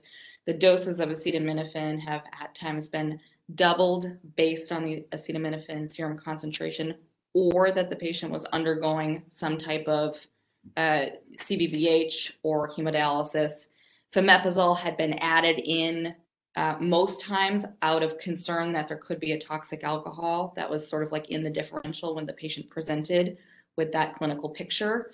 Or in one case, it was added on out of concern that the acetaminophen concentration was either going to continue to be elevated or was elevated enough already to sort of predict a poor outcome. But then the fomepizole dosing was also doubled in some cases because they were on dialysis. And there's a lot of confounding factors in all of these. There is a theme to them, though, that it seems that where either by chance where they were thinking of a toxic alcohol or they had put fomepizole on for a significant massive exposure, that the patients tended to walk out of the hospital, survived to discharge or had been discharged to the psychiatric facility, and they didn't comment on anyone who had died. But again, I don't think that we can make any conclusions from any of the human studies that we have, because there's absolutely no controls there. And these patients were all very sick. So unfortunately, our massive ingestions that we really need to be looking at to assess the effectiveness of the fomepizole, I don't think we're going to find in this particular case series from the human cases. So. Yeah, and not all the patients were all that sick, which is why it's hard to make data from them. I mean, there's one article they said 6 patients where they had levels like 130, 250, 283, 229, which doesn't really shock us other than that what we would normally do. So that's why we're doing these. Let's compare everyone and see how they turned out. Well, a lot of those ones would turn out fine with standard therapy, but yeah, I think it dips the toe in the water of this may be important, and at least based on cellular and animal models and preliminary, as you say, human anecdotal cases, which are all subject to selection bias and what gets published, seems promising. And this first study you presented probably is the most intriguing of them all, which is I can at least suppress the generation of the oxidative toxins that come from 2B1. Any other thoughts on acetaminophen? I'm sure we'll probably have to sit down and decide amongst ourselves, when are we going to actually recommend this or use this or think about using this. I don't think there's a number yet in anyone's mind. So I'm going to move on then. Since we are running long, but I want to get everyone. I was looking, this is probably the most obscure repurposing of an antidote on the list today. And I'm going to turn this over to our fellow John to talk about what we can do with deferoxamine. The first article is A New Hope. I just wonder if that's like Star Wars, Obi-Wan Kenobi, you're our only hope. John. Yeah, thanks, Zane. Yeah, this is an article called Deferoxamine Mesylate, A New Hope for Intracerebral Hemorrhage from Bench to Clinical Trials by Magdi Selim. And this is some presentation of perhaps using deferoxamine for intracerebral hemorrhage. Through this article, they kind of talk about how there's a consideration of iron-mediated neurotoxicity through hemoglobin degradation products from an intracranial hemorrhage. And the time course for this is over the course of 2 to 3 days after the injury. And the thought is that, if we can get deferoxamine to bind up the iron, we may not get the sequelae of, a toxic hydroxyl radicals being formed, leading to oxidative stress, activation of lipid peroxidation, and exacerbation of excitotoxicity. In regards to the pharmacokinetics, deferoxamine is rapidly absorbed and plasma concentrations do increase, within minutes. The question is really whether it can get into the brain. And this paper does note that there's supposedly a mechanism that there appears to be one of uptake by neuronal cells. I looked up that study that they're referencing, and it was a rat study used to look at deferoxamine for intracerebral hemorrhage. And they had a control of 7-day-old rats in which they looked at the serum and the brain concentrations of deferoxamine, and the brain concentrations were able to get up, to elevated concentrations. And I think that's important because this is, the blood-brain barrier is a tricky thing to get around, and it seemed that in that small subset of control patients, you could get deferoxamine into the brain without any evidence of active ischemia. That was the control sample that had evidence of uptake. So there is some sort of uptake into the brain, which I think is important. In terms of talking about the neuroprotective properties of deferoxamine, all related to binding of iron, there are multiple animal studies, both in vitro studies, kind of showing that there's decreased reactive oxygen species, as well as some in vivo studies looking at changes in optical nerve in rabbits after retrobulbar hematoma, and then a couple human studies that suggest an antioxidant protective effect, including patients with stroke. And it looks like this has been also referenced in reperfusion injuries in cardiac patients and prevention of damage to the myocardium by giving deferoxamine. So all in all, this paper is kind of, a new hope, just raising the possibilities of deferoxamine and, talking about some exciting things that could be happening from it, which kind of leads us to our second paper. I don't know if you had any comments on that particular. No, that was just pretty much to set up why we would even think about doing this. It leads you into the second paper. Exactly. And now that this paper has me intrigued, we have the next paper out of the Journal of Neurotrauma in 2017. And this is titled Effects of Deferoxamine on Hematoma and Perihematoma Edema After Traumatic Intracerebral Hemorrhage. And so this was a study that was done, I can't find the actual name of it's the Fudan University in Shanghai, People's Relative China at the Huashan Hospital in neurosurgery. And so what they did is they wanted to look at the difference in hematoma expansion of traumatic intracerebral hemorrhage, as well as the edema, and see if there's a difference between patients who received deferoxamine versus patients who did not. And they looked at multiple outcomes, both radiographically as well as clinical outcomes 3 months down the road in terms of Glasgow outcome scores.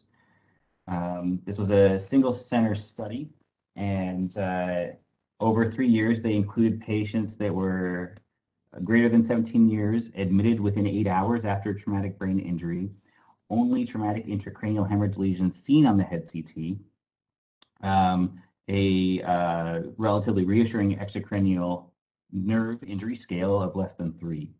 And then the exclusion criteria were any acute subdural, an epidural, or another mass lesion. So this is really trying to focus on the intracerebral hemorrhage.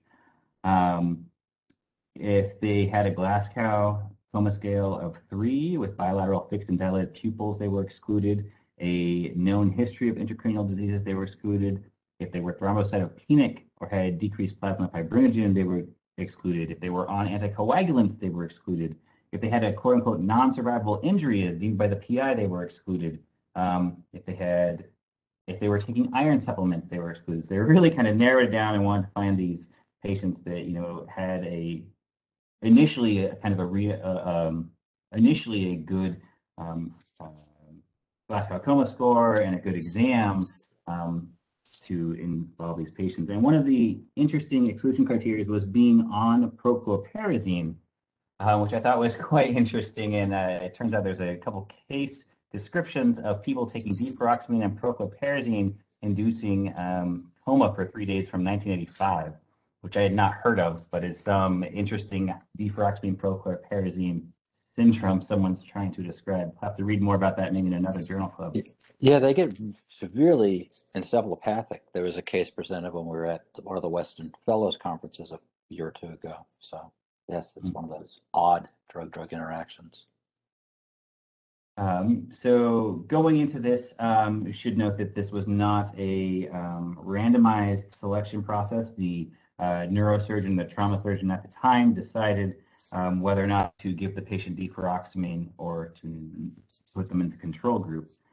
And so initially the groups were statistically significant in that it seemed the control group was a little bit older. The Glasgow coma scale was a little bit worse in the control group, and the INR was a little bit more elevated in the control group, and the outcomes were a little bit worse with 7 deaths versus 1 death. 7 deaths in the control, 1/3 in the experiment group. They then did some propensity matching to make sure that there were no statistical differences in the selection cases. I did speak with a trauma surgeon the other day about propensity matching, and it seems to be one of the new fads, so to speak, in trauma research, and that if you do propensity matching, it is very well received. But I do want to point out that if you have biases going into the propensity matching, those biases will be carried forward. So let's look at the actual data. So kind of diving into this, they looked at, and I mentioned this was not blinded. The radiographic studies were blinded in terms of whether or not the patient, the people viewing the study, it was a control or a deferoxamine group. The initial hematoma volume was 12.9 mils plus or minus 7 mils, and the initial edema volume was 3.1 mils plus or minus 2. Looking at the difference between the control group and the experimental group, they looked at the absorption of hematoma volume comparing the first day to the 3rd day, 7th day, and 14th day, and they did that for edema as well. And the absorption of hematoma volume from the 1st to the 3rd day and the 1st to the 7th day, it was statistically significantly different in the experimental group. But by the time they got to the 14th day, there was no difference between the control group and the experimental group in the hematoma absorption. Looking at changes of edema, comparing all different days from the 1st day to the 3rd day to the 7th day to the 14th day, all of those, there was much less edema in the control group, or excuse me, in the experimental group compared to the control group. So there appears to be a difference in that from the deferoxamine. However, after matching and looking at these all of these cases, they did do 3-month outcome of Glasgow outcome scores between the two groups, and there was no significant difference in that. So overall, these results suggest that deferoxamine may accelerate hematoma absorption in the short term, but doesn't change the total absorption cycle. And